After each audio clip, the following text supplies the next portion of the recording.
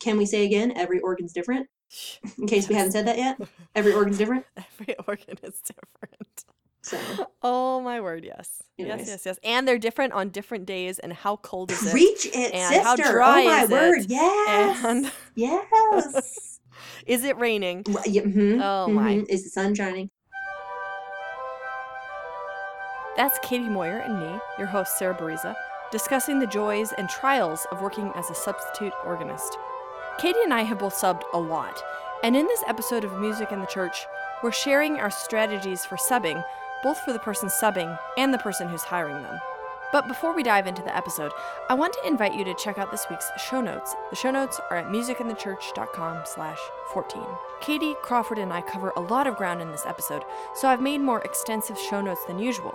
You can find lists of all the strategies we use, as well as a checklist of things to verify when you're subbing or hiring someone to sub for you. Also, the show notes have a link to a survey I released this week. It's about job applications for church musicians.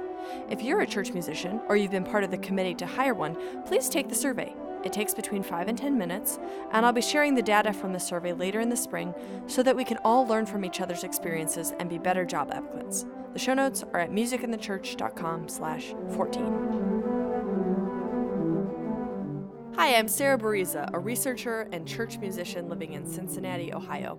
And I'm Crawford Wiley, an organist just outside of Milwaukee, Wisconsin. Today we're talking about all things related to subbing as an organist. Which is a really important topic because all of us have to have substitutes from time to time or want to substitute ourselves. We're bringing to this a wealth of experience, especially from me and from our friend Katie Moyer.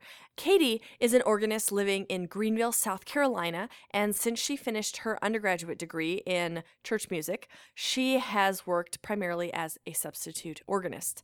Katie is also a music education specialist at a music store in Greenville, and she's part of an organ harp duo called Voix Celeste, and she sings alto in the South Carolina Bach Choir. Katie is passionate about making the organ and its music accessible to the average untrained or even skeptical listener, and Katie does seasonal concerts like a Thanksgiving concert where she brings a variety of music, lighter hymn arrangements, and more heavier, serious music together to help accomplish this goal that she has with her music making.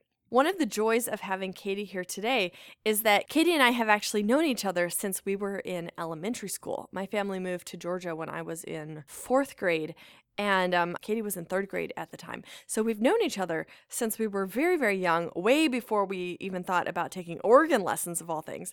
I started taking organ lessons when my piano teacher, Margaret Watson, said, "Oh, Sarah, you would be good at this. Here's a good teacher. You should start doing this." And I didn't really have a particular pull I should play the organ, but I started and I really enjoyed it. And then that following summer, that's when I first went to organ camp. And then Katie was a couple years younger than me, and she started organ later than I did. But we both studied with the same teacher, Gerald Carper of Macon, Georgia. Thank God for organ teachers like him, getting us on the way of being professional musicians. But then all three of us met at organ camp at Bob Jones University when we were totally nerdy little high school kids going off to organ camp. Very nerdy. Very, very, very Oh nerdy. my word. We were so adorable. That's actually where you and I met, Crawford, was at organ camp. So we've known each other since we were nerdy is a really nice way of saying it. Plus ça change. Yeah, right. So for having Katie here today is such a fun conversation to have since we've been, chit-chatting about stuff since we were 9. I think it's really interesting that Katie and I have both subbed so much. Once we head to the interview with Katie, you'll hear how and why she subs as an organist. And so I want to say a little bit about why I have subbed so much, because Katie and I have different approaches and reasons for why we've both subbed a lot. Fortunately, neither of the reasons are so terrible that you can't hold down a regular job. So I've subbed a lot because I've been following my husband's career basically for the last several years. So you move to a new city, don't necessarily have a job right away, and then you end up subbing. Or prior to moving with my husband, I was in a long distance relationship with him. So for about 3 years, I wanted to have the flexibility to go to Ohio where he was living while he was in medical school, and I was living in North Carolina. And I wanted to be able to go see him in the summer or whatever. So I'd sub in North Carolina, I'd sub up in Ohio. And I was also doing ethnographic work while pursuing my doctoral studies at Duke University. So some Sundays I'd be at a very conservative Baptist church, sitting in the pew, taking copious notes. Some Sundays I'd be at the very liberal Baptist church, playing the organ. And some Sundays I'd be up in Cincinnati, Ohio, either at my own Orthodox church or at a local church subbing here in Cincinnati. So different reasons for subbing, but bringing really quite a wealth of experience to the topic. Of course, you, Crawford, have actually hired subs many times. I've only hired subs a few times. It's true. I've not actually done all that much subbing myself. Well, but you wouldn't have. No, I've held the same post for 3.5 years now. So most of my experience on the topic is figuring out what it means to be a good host to a substitute. Because there are so many things you can do to make your sub's life significantly easier and less frightening. And it's really wonderful if you have a kind of a long-term relationship with a substitute who knows what you do at your particular church. Yes. I remember my very first time I was subbing for a friend in North Carolina, Chapel Hill, and he presented me with a binder full of the hymns. I'd been subbing for years, since my senior year in high school, and it was the first time someone did that for me that I recall. And I was like, oh, this is how it should always be. Yeah, it takes a lot of the worry out of it. Oh, it does. Because like I had, you sub at a Lutheran church and you're like, I'm going to move from this book to that book. And of course, me growing up as a Baptist kid and the whole what? I have to move from this book to that book? And what? You don't announce the hymns? Oh, what? Yeah. I'm like 16 years old and, my mind is being blown by the fact that different churches do things differently, So having someone give me, here's the hymns, here's the thing, here's the actual doxology that we sing. There you go, in a binder. Priceless. Yeah, Katie sings the praises of binders, and I would as well. Some of my substitutes have copies of the hymnal, so I don't necessarily have to give them the music ahead of time. I can just say it's number thus and such. That's a little different. But when they show up, I do have all of the music photocopied right in order in this binder that I'll have sitting on the organ. That's what I do for myself. Every Sunday I have photocopies of the music in this binder so that all you have to do is turn the pages. It eliminates a lot of the distress that can come from suddenly realizing that, I took this book out of the choir loft to make a photocopy of it earlier in the week, and now it's not here, and we're getting ready to sing this in 2 minutes. Oh man, on Sunday, I literally had to run out to my car in my little kata, little robe, and get my music for my prelude. Oh, it happens to all of us, doesn't it? Yep. I had taken it home mistakenly, and it was sitting on the car seat. I'm like, there is 8 minutes till the service. I'm going to go get my music. Oh, yeah. Oh, I think it was like 30 seconds before Mass started the other weekend. And I didn't have a photocopy of the opening hymn because I had it printed in 4 parts in the order of worship. And I had my order of worship sitting on the organ console. And apparently, while my back was turned, I think one of my choir members saw it sitting there and thought, oh, an extra order of worship. And just took it. Oh, no. And don't touch anything on the organ console. Yeah. And I turn around and I was like, oh, no, what am I going to do? All of which is to say that even when you think, oh, there's a really good reason that I don't particularly need to make photocopies and put them in a binder this week, actually, you probably should, because anything that can disappear 2 minutes before Mass will disappear 2 minutes before Mass. Yeah. So before we move on to the interview with Katie, we're going to talk about some of Crawford's experiences with being a host musician for a substitute. We're going to talk about one of Katie's ideas that she texted me about after the interview, which is to have an office-to-go bag. And then we'll talk about my process when I sub, because Katie and I actually have very different processes and priorities when we sub. So I think it's important for us to be like, there's multiple really strong ways of doing this. But the first thing we have to start out with the very first most important thing, which is that if you're subbing at a church, you have to show up. It's kind of a non-negotiable, really.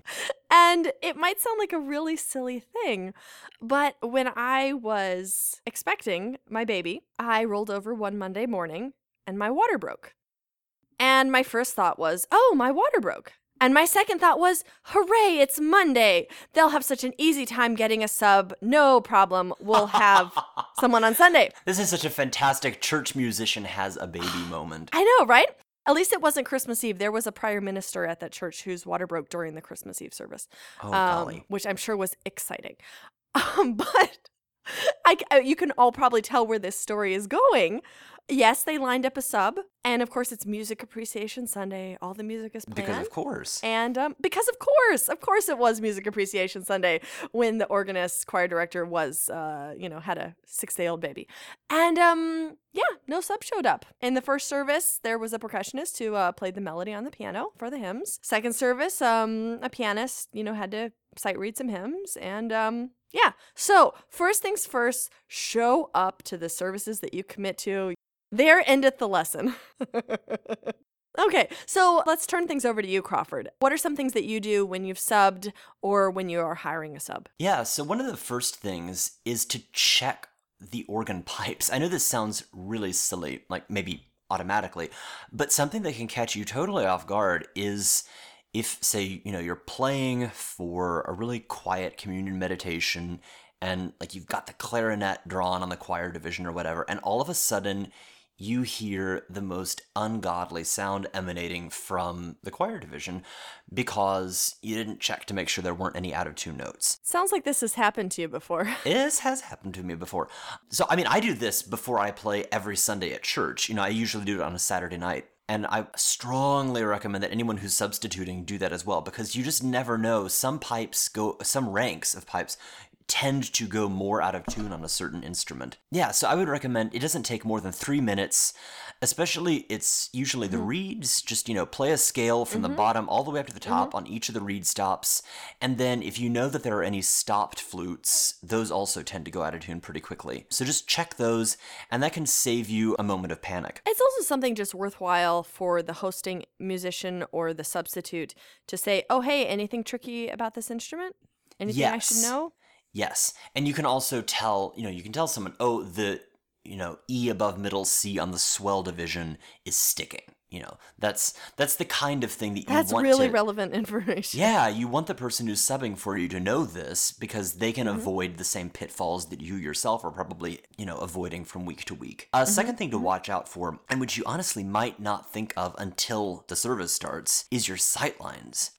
It can be really, really scary to sit at the organ console and suddenly realize that you can't, in fact, see the pastor. And it's something that when you're practicing, you're not looking Especially for. if you can't really see the altar very well. Yeah, so check your sight lines. Make sure that you know how you're going to be able to tell where the pastor is at a certain point in the liturgy. And also, if you're substituting as an organist for whom there's a choir director, you might want to check and make sure that you'll be able to see the choir director giving you your cues. Because, again, if you can't see the downbeat, how are you going to come in? And that's something that if you're practicing by yourself, you genuinely might not even think about until it's Sunday morning and suddenly it's too late. So if you think about it ahead of time, you can say, oh, is the console mobile? Can I move the console around? This actually happened to me just this Sunday where the console had been moved back by about a foot. And I didn't realize that until I was looking to see if I could see, are the acolytes there and everything. Oh, yeah. Console, sometime between Friday and Sunday got pushed back about a foot. And of course, I wasn't going to hop off the organ and, very carefully move everything, as the service was beginning. But it was that moment of, disconcerted, well, I sure hope someone remembers to flip on the light so I know when to start the opening. Because I can't see anything. Yeah, so that's a really important thing to check. I think another thing that you as a host organist can do, and then if you're a substitute, you can ask the host organist to do, is to provide you with a written out, either, in words or perhaps even a written out musical example of exactly how they give the introductions for, if you're playing in a Catholic or an Episcopal church, for the Mass parts. Because this can vary a lot in different churches. And, if you play an introduction to a hymn slightly differently, the congregation will probably follow you. Yeah, because it's not like they sing that same hymn every single week. Right. Whereas so much for Mass parts is just an audible cue. And if you play that even slightly differently than the organist does week after week after week, it can really throw everybody. So you might want to ask exactly what is it that you play? What notes do you play at the beginning of these? I've done introductions before that people thought were the beginning of the song, and then you just have to go with it because they we're used to no introduction. So I start playing, they start singing. Yeah, so you want to find Yeah. out what is Yeah. the congregation used to orally. That's a really important thing. One thing that Katie mentioned after our interview was that she has basically an office to go, and it's a little bag that she keeps inside of her music bag, and it contains things like scissors, paper clips, Post-its, a hole punch, pencils, and many of these things are things that you can find in a church office, but sometimes the church office is locked and you're like, actually, I would really like to get my binder ready and I need a hole punch or what have you. And so Katie just keeps that all together in her bag, ready to go. One less thing that she has to stress about. And I'm going to adopt that. I think that's a great idea. Yeah, that's a fantastic idea because you never really know for certain what's going to be in the organ loft where you're substituting. Yeah, I mean, I occasionally, actually quite frequently, have to replace my pencil on the organ console because, the other people using the sanctuary see the pencil and take it. I've been there since December. It's March, and I've replaced it, I think, 4 times. It's like a Nancy Drew mystery, the case of the missing pencil. So, Sarah, you mentioned before you have a slightly different process than Katie does. Oh, very, very. And I think that it really comes from a difference in why Katie and I have subbed and the time that we're putting into it. So Katie subs as someone who like her main way of making music, and this is, a huge source of enjoyment. So she wants to put the time into this. She wants to be able to practice. She wants to play new repertoire. If she's giving a concert, she'll pull that in for a postlet or whatever. Whereas quite a bit of the time that I've subbed, my goal has actually been to streamline the process and to make it as simple and time efficient for me as possible. Especially if you get it kind of on last minute notice, Oh, which has happened to me multiple times before. Yeah, you get a reputation as a good sub and people will call you with 2 days notice. And this isn't a leisurely time to say, oh, I'm going to play on this really fun instrument. This will be really great. This is you need to get in and get out because you have other things going on. So a lot of the times that I've subbed, I've either been a full-time graduate student or a full-time graduate student and the mother of a newborn. So for me, time was really a luxury. And I didn't want to have to go to a church multiple times to check out the organ, especially when it was a 50-minute drive or something like that. I'm not going to go and have this wonderful leisurely time. And if you can do that, I mean, wonderful. Yeah, and precisely, if you don't need that to be a part of your process, then you can cut it out. Yeah, well, I don't want it to sound like, oh, efficiency is the most important thing here, because actually, it's really wonderful to go and check out some great instrument and just enjoy yourself, and here's your practice time. But for me, oftentimes my goal was to be able to show up on a Sunday morning 45 minutes before the service, register everything in 30 minutes, and be able to go. Which is a really fantastic skill. What I did is kind of develop a process for myself where I would talk to the hosting musician ahead of time, and I would ask things like, what memory level or stops can I change? And I would also ask what pistons their typical hymn accompaniment registrations were set on, because oftentimes if you're hired by someone who's really competent, you can just use what they use. And, that's not always the case. I've also been hired by people who are really the youth leader and, also play the organ. So I would want to change different things. But oftentimes I just want to use what the hosting musician uses. So I'd ask that. I would ask about anything tricky about the instrument. Are there any things that stick? Is there a weird way to set up the registrations? And I would also ask how to get into the building. Because if you're showing up, an hour before the service starts, the doors aren't necessarily unlocked, especially if it's the early service. This is true. The service is at 8:15 and you're showing up at 7:15. You need to be able to get in or be able to call someone to get in. That was the thing that I would ask at all churches. And then depending on the denomination or specific service, I would ask things like, are the hymns announced? Because in some traditions it's announced, some it's not. And if we sang the doxology, I would always ask, what's the rhythm? And do you sing an amen? Because one time I was at a church where they didn't sing the amen. And then I would ask about prayers or other elements that aren't in the order of service. And you might think, well, if you're at a Lutheran or Episcopal church, of course they're not going to go off plan. But I'm here to testify that, yes, even Episcopalians and Lutherans and Catholics do occasionally go off plan. So you need to know if the minister might move the announcements or decide on a different hymn or what have you in the middle of the service, because that does happen in a wide variety of denominations. And then the big thing that for me made subbing really time efficient was picking pieces that had only minimal or no piston changes for my preludes and postludes. So I had very easy to register music that I knew very well. So when I showed up at a new instrument, I could say, okay, I need, the strings and a solo stop prelude. I need plenum and then plenum a little bit louder, 2 pistons, There we go. And now I can look at like hymn registrations and an anthem. And I would also choose music, especially for the prelude, where I didn't have to use a piston, because some churches, they have 6 pistons and no memory levels. And I wanted to have those pistons flexible for my postlude and for hymn accompaniments. If you can eliminate the need for a piston, yeah. Yeah, if you can eliminate the need for your prelude, because you can sit there, you can pull the stops, and then you can start. You don't have to be fast for your prelude in a way that you do for, transitioning between the anthem and the doxology. And then finally, on the day of, I would, make sure I knew exactly where I could park and how to get in. And I would go in and I would register my prelude, postlude, anthem. And then I would check the pistons that the organist usually used for their hymn accompaniments, and then, change them as needed. And that was basically it. It's a very focused way of subbing, and it's frankly not as much fun as Katie's approach to subbing. It's just a more fun way of subbing. But if time is really of the essence, and sometimes it is, depending on your phase of life, or they called you the day beforehand or whatever. Yeah, you want to have the techniques that serve you best. So next up, interview with Katie Moyer. And if you have any thoughts about subbing, things that you have learned as a sub or that you have learned as a hosting musician that you want to share, email us at musicandthechurch@gmail.com or call us at 513-580-4282. So when did you start subbing, and why did you start subbing? Well, I started subbing.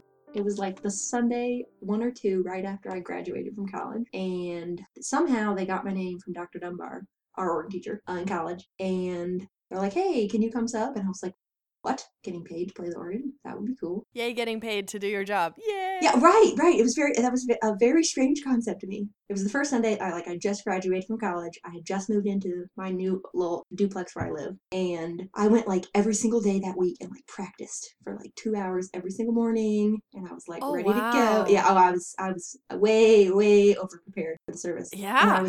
Better over prepared than under prepared. Well, right. But anyways, so that morning, I was planning to be there at the crack of dawn, and I was going to warm up and I was going to be all ready to go. But in my, little apartment that I was like sleeping on the mattress in the middle of the floor and boxes were everywhere, my alarm did not go off. I woke up and I was like supposed to already have been there. So I threw on my dress. I did not even comb my hair, wash my face, nothing. Perks of having curly hair. Yeah. So I get there and the choir was already warming up, because somebody else was playing for the choir. So I didn't even have a chance to like warm up at all. And I was sitting there just like freaking out. Oh my goodness, what am I going to do? And then it was sort of about halfway through the service, I had a little epiphany moment of, well, you're winging this, but you actually do have a degree in church music and you actually have the tools you need to be able to wing this intelligently. Yeah. And of course the service was fine because I had practiced every day that week and had everything, together. So that was the first time I ever subbed. And then it's just sort of, word of mouth since then. People have been like, oh, hey, you've played over, so-and-so gave me your name from, this place, or the AGO gave me your name. And you sub on a really regular basis. Oh, yeah. At this point, it's not unusual for me to have to say, oh, I'm sorry, I'm already playing somewhere else. And I still like to be at my own church. So I try to just do like 2 Sundays a month. Mm-hmm. And sometimes that ends up being like, 3 weeks in a row because the months are over top of one another. And then if I could clone myself on like holidays, like New Year's Eve last year, mm-hmm. I think it was like 6 or 7 churches that were like, hey, can you play New Year's Eve? But no. Well, that's like classic time for the organist to travel, because, you have to be there for Christmas Eve. Right. I almost always travel to visit my in-laws for New Year's. Mm-hmm. And when I was hired to the job where I am right now, that was part of the, sorry, I already have my plane ticket bought. I won't be there 2 weeks after you hired me to be there. Yeah. So you must really enjoy subbing. Like, what do you like about that kind of process? I enjoy getting to meet different people because there's all these different choir members and choir directors, and you just get to meet lots of people, and it's super fun. It's kind of bad because I've been around in Greenville long enough that I'll be like at the grocery store or at a concert, and somebody comes up, they're like, oh, hey, Katie, how's it going? And I'm like, you're in a choir somewhere. I don't know which one. Hey! So sometimes I'm like, hey, it's so good to see you. And other times I'm just like, now remind me what church you're at, because, and they know that I'm all over the place. And I'm like, oh, we're at so-and-so, Anyways, the thing I really liked at first, and I still like it now, but the main thing I liked was just getting to see how different churches do things, because my parents went to the same church the whole time I was growing up. I went to the same church all through college. It was a different church than when I grew up, but, I'd gone to like 2 churches in my life, and I'd never really been to any other churches, any other denomination of any kind. It was like same church, which was great, and I loved it, and I'm not sad about that. But it was really neat to see, their order of service is bizarrely different. Radically different, yeah. Yes. Every church thinks, oh, well, this is like the normal way we do things. And it's like, no, not really. Yes. That's not normal. Nobody else sings amens at the end of every hymn. That's weird. This is part of like why having a good sub is so important, because we're clued into, we need to know to ask the questions like, how exactly do you sing the doxology? And preach it. These oh little my word, tiny yes. things. Yeah. Yeah, the doxology. Yeah, that you wouldn't think about. When I go to my own church and we sing the doxology, my pastor one time was like, yeah, we're going to sing, I think he said either the regular one or the Methodist one. And I was like, but it depends on which Methodist church you go to, because yeah. they're different. Are you going to hold that note? Mm-hmm. Mm-hmm. The church I played at this Sunday, the organist had given me a copy of the doxology. So I assumed that's the one we're going to sing. Well, I start playing it, and we get to the first note it was a whole note in the music. The people sang a half note and went on to the next note. I was like, oh, I guess we're going on. So we just went on, and it was fine, but okay. Yeah, like word to people who are doing the hiring, like, give out the accurate music. I feel like it's also sometimes hymns will have a fermata or not. Yes. And you really have to figure out like what is the practice at this congregation, because people will plow right ahead if they're not used to a pause.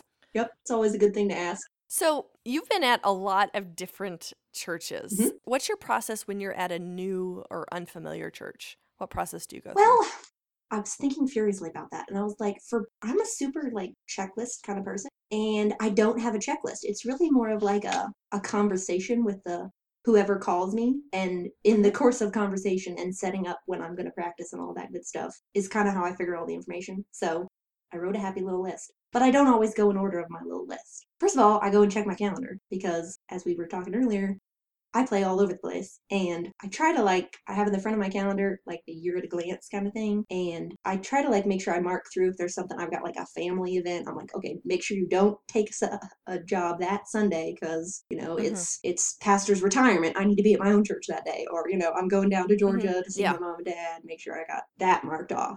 And then, like I was saying earlier, I also try to only go 2 Sundays a month because I don't want to work myself to up the bone. Yeah, you also work a full-time job. Right, which I love, by the way. It's super fun. Yay for fun jobs. Yeah, well, it's at a music store, and it's super cool, and I'm glad to be back in music working with musicians. It's fun. Yeah. First of all, I see if I'm available, and I am still really terrible at saying no. Like, if I don't have a previous commitment, I'm like, I could do it, but I don't really, I don't want to. You want to have some Sundays off. Right. Anyway, so there's a sub-tip. Don't be afraid to say no. It's okay to be unavailable, even if you just don't feel like playing. Yeah. It's okay. That's one of the advantages of being a sub and not having a continuous job. Yep. Then either I figure out what their order of service is. Sometimes I ask, am I playing the prelude? Am I playing the postlude? Typically, that's what I plan first. So I know, like a month ago, I knew I was playing like 3 or 4 different churches. So I pulled my music together and I was like, okay, what do I want to play? I sort of planned my preludes and postludes. And then I thought about it for another second and I was like, this is Lent. I should think about that and maybe not play something so festive. Yeah, or find out, does the church even have preludes and postludes? There's a church that I'm playing at a couple times during Lent and they're not doing postludes for Lent. The churches where I'm working, I don't have any postludes in Lent except for an evensong that I'm playing. I'm super curious why that is. Well, I know in the Roman Catholic Church, it is a like a church, I forget, well, I'll have to ask Crawford what the term is, but that the only instrumental music should be supporting the congregational singing. So that's taken to mean no preludes and postludes in at least some churches, for instance, the Catholic Church where I work. And I know at Crawford's church, it's not taken to mean that because he's in fact playing preludes and postludes. And then at the Episcopal Church where I'm working, I think their typical practice is to not have preludes and postludes. Yeah. But I think they're like, oh, well, we have this interim, so let's listen to some preludes. Definitely something to find out. Is there actually a prelude or postlude? Correct. And then I like to plan those ahead of time because that's something that I'm bringing from my personal collection of stuff as opposed to, using their hymnal and getting their anthem and getting their, all that good stuff. And then, you need to find out if, am I responsible for directing the choir? Am I playing for the choir? Am I playing the offering? Yeah. All that good stuff. And then I always like to try to get an order of service. And frequently the organist or the choir director of music, whatever, will send me sometimes they'll send me an old bulletin if it's, if it's somewhere that I've played before.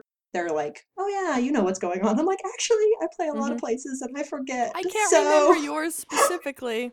yeah. I actually, maybe you do this. I started keeping a document on my Yes. computer where I would list even like little details like how to get into the church on a Sunday morning. I have a little green notebook. Because I'm not going to remember Joe Schmo Presbyterian Church how to get into their church, and I don't want to have to ask the hiring musician Right. repeatedly. So how do I get into your church? Because that's unprofessional.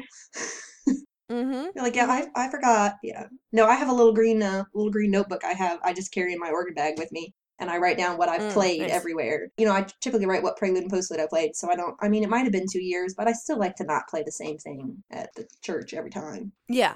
Do you have specific music that you play at a new church? Oh, yes, I do. Yes, I do. I have my favorite prelude and postlude unless it's Christmas. And of course, then I play something Christmassy or whatever. Yeah. But 95% of the time, I always play, for the prelude, I play My Shepherd Will Supply My Need by Ann Davis. And then I always play for the postlude, Trumpet Tune by the same lady. It's one I played on my senior recital in high school. And fun. I like them both.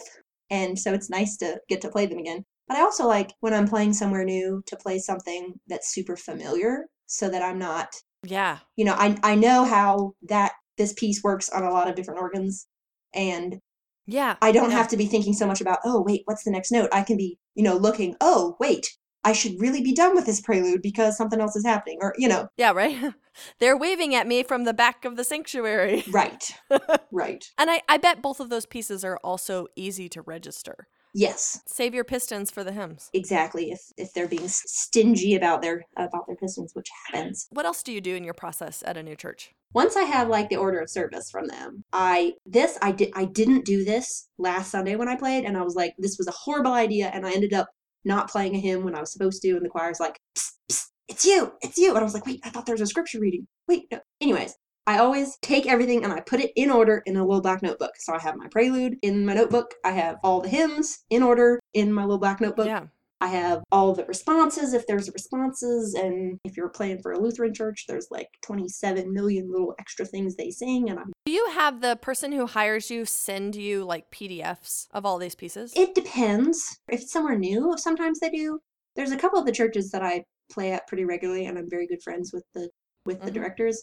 Sometimes they'll be like, I'm gonna just make a little folder for you, and I'm like, yeah, I'll come by and pick it up. You're also subbing in a general geographic area. Like Correct. I've subbed sometimes where I was driving 50 miles one way. Yeah, most of my subbing is within a half hour of my house. The furthest I've ever done was Clemson, which was about an hour. Yeah, so that's part of my process. Once I have all my stuff in order. And sometimes I go there before I know what all the hymns are, just because of my schedule and when they give me stuff. Well, sometimes they don't know until pretty close to the actual service. Right. So setting up practice time at the place is, kind of the next thing to have to figure out. And my schedule works really well because I don't go to work until, 11 o'clock. So I can go in the mornings. That's sort of my... Oh, yeah. That is really nice. My designated practice time, which is during office hours, which typically, in my experience, works best for people. They're not usually very generous about letting you in later. But I've never really had to ask about it. So... Yeah, it's tricky. It's tricky for them unless you're there during office hours. Yeah. But, at the same time, if you need to go practice, they can figure out some way to get you in there, don't... Oh, yeah. Yeah, well, and that's their job. Like, you need to... Right. You need to be able to get in and practice ahead of time. That's and then, and then figuring out what time you can get in on Sunday morning. Joe Schmo's there to start the coffee at 7, so you can get in at 7, or... Yeah. On occasion, they'll give me a key, which is always nice. I'm like, yes, I can just get in whenever I need. Yeah. That's kind of my process, go practice, and then when I get there, I usually kind of play through my favorite prelude and postlude, and just make sure it sounds okay, and that kind of gives me an idea of how the organ sounds. And then I usually just set, if I know what the organist's hymn registrations are, I sometimes take a look at those. 95% of the time, I don't like them. But sometimes if I like them, I'll steal them because I'm like, I might as well just use, clearly they're here every week and it works. So let me just borrow them. They know what the congregation sounds like. Right. But I usually set, start with I set something that strings because you never know when you got a noodle on something. And then flutes and then just a gradual registration up to loud and then set my prelude and post. And then I usually have kind of a general idea of where I want to go with hymns, like, how firm a foundation. Okay, I'm going to start on one of my higher, louder registrations. Yeah. But I don't always, play in every verse. Yeah, because you never know how the congregation is going to sing. And if there's an 8:30 service, at one church, the 8:30 service was way fuller than the 11 o'clock service. I was like, that never happens. Wow. It was the weirdest thing. Yeah, I've never seen that before. Cool. So is there anything else that you do on the morning of to get yourself oriented to what's going on? I like to try to check in with if there's like a, introduce myself to the pastor, that kind of thing, whoever's. If it depends on whether, there's a choir director or there's the organist is the choir director, because, you can check in with the choir director. Yeah. I like to, when I'm practicing, and then again the morning of, just take the bulletin or whatever order of worship they have and go through that and go through my notebook.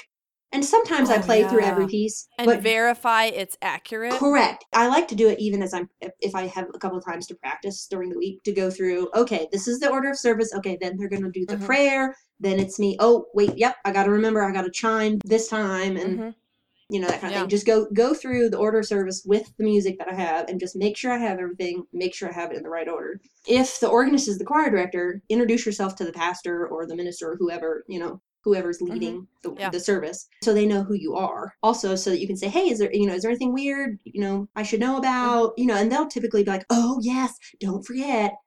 Whatever. We actually have announcements here, but it's not in the bulletin. Correct. So that's always nice. And it's super funny.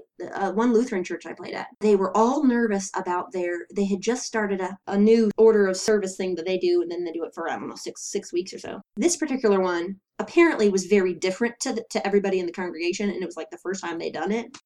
And it was super funny because they were all like, oh, we're kind of worried about it. And I was like, well, it didn't matter to me. I was like, it's no more weird to me than anything else, Which reminds me, I always try to ask, how do you introduce them? Because some of those don't show whether are you giving, like, what the introduction to the piece is. Right. And some churches have a habit of singing, of like, you play one pitch. Correct. And then you come in. And then other churches are expecting, 4 bars of introduction. Right. And if you don't ask, you don't know. Well, and particularly if it's something that I'll use the Lutherans again, because they sing it for 6 weeks in a row, and the people know what they're, what they're used to. And if they don't hear that, they're like, wait, are we supposed to sing? Whoa, what? And then there's after the Great Thanksgiving, there's one that frequently they just don't have an intro at all. Yeah, because the pitch is in their memory, but you don't know that if you don't ask. Right. Yeah. Right. So anything weird or funny that's happened to you? Because I feel like the first time something weird happens, it can kind of throw you off.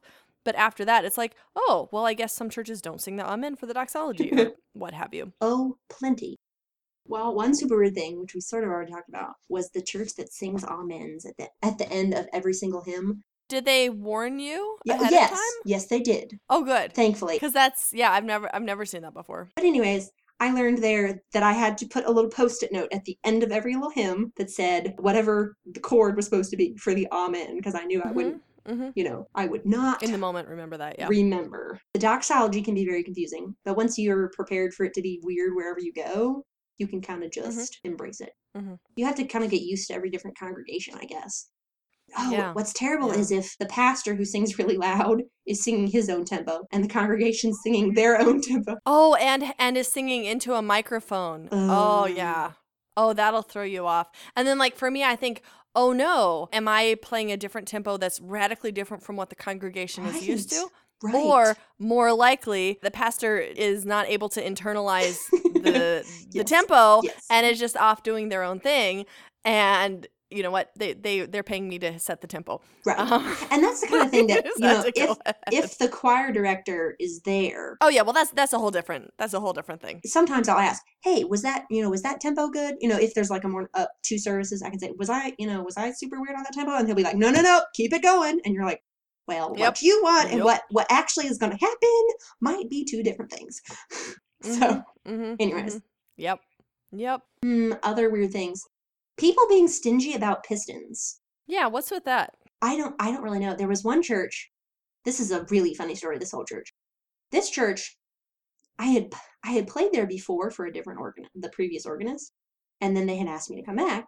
And I was like, yeah, sure, no big deal, it's fine, whatever. And the organist said you can use piston like 2 and 3 if you absolutely have to. And I was like, what do you think I'm going to play where I use 2 pistons? Not like 2 pistons. And I was like, well, I mean, I can make this work. So I got there, and I don't remember if this was the same time or not, but I played there once where a friend of mine, she and I have a harp duo called Voix Celeste. We were playing at this church, so we got there to practice. I have never not wanted to touch an organ so much in my life. I kid you not, I believe there was mold growing on the pedals. It was so nasty. My word. It was covered in dust, covered in like, over under the. Oh, disgusting! I know, and I was like, I don't want to touch the pedals. I'm glad. I don't want my shoes to touch. Ew. Anyways, it was so nasty. It was so nasty. And so I get there, and I'm like, well, maybe there's just like no memory levels. There was like 50 memory levels, and I was like, well, I'm just gonna pop up to level 17 that nothing's on, and use this whole memory level that apparently you organists, you don't know about. What? Anyways, it was super. I was like, how are you an organist and don't realize that you have different memory levels? Oh, and also dirty instrument. I mean, it could have just been layers and layers of dust, but it looked like mold. I was like, Oh, that's nasty. I just don't even want to play this. Anyways, that same church, when we played on Sunday, the harpist and I, we played the first service, and the one piece we did, it was a Bach something. It just did not sound right. So between services, I was all upset about the organ, and I was like, this organ is just terrible, and I was just like, rah, rah, rah, you just whining like crazy. And then about 10 minutes in, I was just like, you know what? Listen, I'm an organist. Making things work is what we do. So I need to stop. I need to stop whining about the organ, and I need to figure it out. And I think what I ended up having to do was just play more legato than I had been playing, because we'd been playing, in a much liver room, and this room was kind of dead. And I had to play more legato so it would sound decent. Yeah. Any tips or tricks or practices that could help people who are new to subbing or help someone who's hiring someone to sub? Ciphers can really throw you off if you've never had a cipher. Or a note that sticks. Yes. Oh.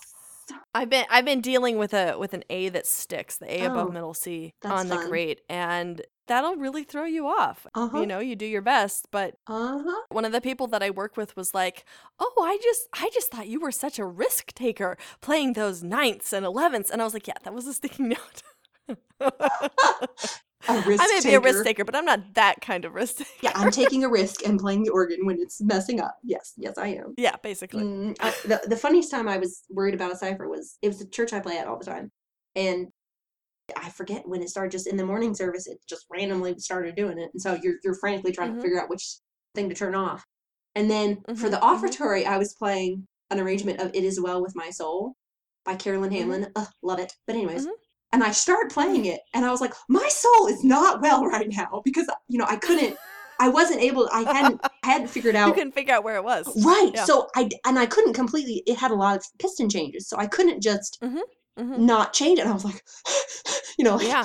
And then I was like, think about what you're playing, deep breath. And of course, it didn't mess up, and it was beautiful, and it was fine. Oh, good. That's something you just got to go with it. That's actually something I usually ask the person who's hiring me. Yes. Is, is there anything tricky about this instrument? And that could be anything from like, well, the pistons don't always work. Right. Don't be surprised if the pedal doesn't come on when you hit the piston. Because, I've had people tell me that, like, our pistons, you have to be really secure when you push them really hard or whatever. Or, oh, yeah, it's really tricky to set the pistons. Here's the way that you do it because it's different. So anything else that you'd say to a starting out person who's subbing? Yes, loads of things. One would be just smile and be nice, particularly to like the choir and the clergy, because those are the people that you actually see when you're subbing. Yeah. And they're the ones that are going to tell the organist, oh my goodness, that person is so rude, or whatever, just be nice to the people you see. You don't have to like have a 27-hour long conversation, but I would also add though that the person who's hiring you should also be nice to you, because I've had people treat me as if they were doing me a favor, and I'm like, no, you gave me 3 days notice and I happen to be able to play. I'm doing you a favor. Preach it. Yes. Let's see what else. Beware of silence, but don't be terrified of silence. That's why I like to have everything in order, because like a moment of silence doesn't necessarily mean that you forgot to do something. Yeah, right. But if there is a long moment of silence, be ready and be thinking. But it could just be that they like to have a long moment of silence after the sermon, it's okay to take a second to get on the bench. And it probably feels like longer to you because you're the next thing. I've actually had clergy say, "Oh, we like more silence here. You need to wait until this point to start the next hymn or whatever." Yes. Yeah. Yes. Which is great. As a sub, you don't have as good a feel for how long they do like to take. And sometimes they do want more. Sticky notes are my best friend. That's my next tip. Yeah. I have color coded my sticky notes. So I use yellow for swell because, yay, it's so happy, smiley faces. I don't know. And then green for the great because it starts with G, green, great. And then blue for choir because choir robes are blue. And then pink for the pedals. That's great. And so I when I'm subbing somewhere, which is all I do, whenever I'm playing anywhere. Yeah. I mark obsessively what manual I'm going to be on and color coding it. That's so really, really helps because it's because you're playing on all these different instruments. It's really hard to keep track. Exactly. That's brilliant. Thank you. I think so too. One thing I did this summer when Hannah and I, my friend that plays art, she and I we played several churches back to back. And one of the pieces that we did, it really needed 3 manuals, and I had to make it work with 2. Yeah. And so we were practicing at 2 different places, and I was like, how am I going to mark up my music to remember? So what I did was I put the music in a plastic sleeve, and put the sticky notes on top of the plastic sleeve for the one church, and then just took it out, put it in the other plastic sleeve for the other church. Oh, that is so clever! It was marked. Yeah, I was. What a clever lady, man! A rare moment of genius, but I was like, yes. Oh man. Oh, but I'm gonna save that in the back of my mind. What I ended up doing at Christmas, because I played I think 5 different services in 3 days over Christmas Eve. It was a lot, and it was a lot of the same music, but at this church we're doing 2 stanzas, and at this church we're doing all 5 stanzas or whatever. And so I took a lot of time and I made a binder for every single service. Yes. It was just so much, and that way I had all the copies, and different hymnals with different words. Yes. I was the cantor for some of these services, so I also needed to sing, but that's a lot of work to make all those fresh copies. I think it's worth it in that instance because for me it absolutely was. That's actually on my list of things I should say to if I'm playing several places, have a notebook for each one, because if you're having to shuffle through and remember, you're just, for me at least, that's I am a lot. I'm distracted and I'm confused and I'm stressed and I'm worried, and if I have it all in a notebook, I know it's all there. Then I can, like I was saying earlier, focus on, okay, what's actually happening in the service, and paying attention to, oh, hey, the congregation is really into this. I should, maybe play a little bit louder, as opposed to, wait, what hymn's next? I don't know. Notebooks. Yeah. Preach it. Yeah. Preach it. Preach the gospel of notebooks. Amen. So anything else that you want to add? If the organist is the choir director, have somebody maybe in the choir that's your designated nodder, to sort of be look at so-and-so if you're not sure if you're supposed to play, that's always super nice to have somebody who's your contact person who's not, the organist who's gone. Oh, something we have not talked about? Communion. That is different everywhere you go. And it's sometimes different every time you go to the same place, because they might do it by intinction, or they might do it by walking out in the congregation, or they might do it by the congregation coming to the front. Yeah. Or communion can throw you off. Ask lots and lots and lots of questions. And then the morning of, talk to whoever the minister is and say, let me just make sure I've got this down. Yeah. And even just when to stop playing at communion. I always ask, what am I going to see when I need to be stopping playing? What do I see? Exactly. When they start putting covers on something, or when they, And then even when you start, sometimes that's a place where there's extra words that that aren't in the order of worship. They're so used to it that they don't think about. Yep. Correct. Yep. So it's okay, so you're going to say something else. Now, what are you going to say? And it really varies by denomination and even by the pastor who's leading. Yeah, you're right. That is the number one place to ask questions. That and the doxology, but especially yep. Yes. That was a super weird thing that happened one time. I was playing for a rehearsal on Wednesday night, and I think it was Ash Wednesday, so they had this little Ash Wednesday service. And typically I don't go take communion when I'm subbing, just because I'm just going to stay in one place on the organ. They're like, well, you can go, and I'm like, no, I'm just going to stay in one place, and I'm just personally more comfortable with that, and whatever. So this particular place, It was Ash Wednesday. They had communion. So they got done with all of it. I think it was Ash Wednesday. Anyways, and then like I had stopped playing. They were completely done. And they were like, oh, we forgot the pianist. So it was like this very awkward, like, come over to the organ. Oh, I was playing piano at the time. Yeah. Here. And I was like, thank you. Yeah. Everybody's so awkward. Yeah, I feel like that's actually an awkward part on the part of like deacons and everything, because it's the assumption that you are going to commune, and not everyone wants to do that. Not every Right. organist is even Right. Christian, much less of that denomination, and you Right. never know where Right. they are. And so I've actually in the past sometimes said to the deacons, I'm not going to take communion today, just so that they knew, so that they weren't like, Yeah, here, that's have a a good cup idea. of Welch's, in like a really gracious way. You're like, what's really in here? No. Yeah.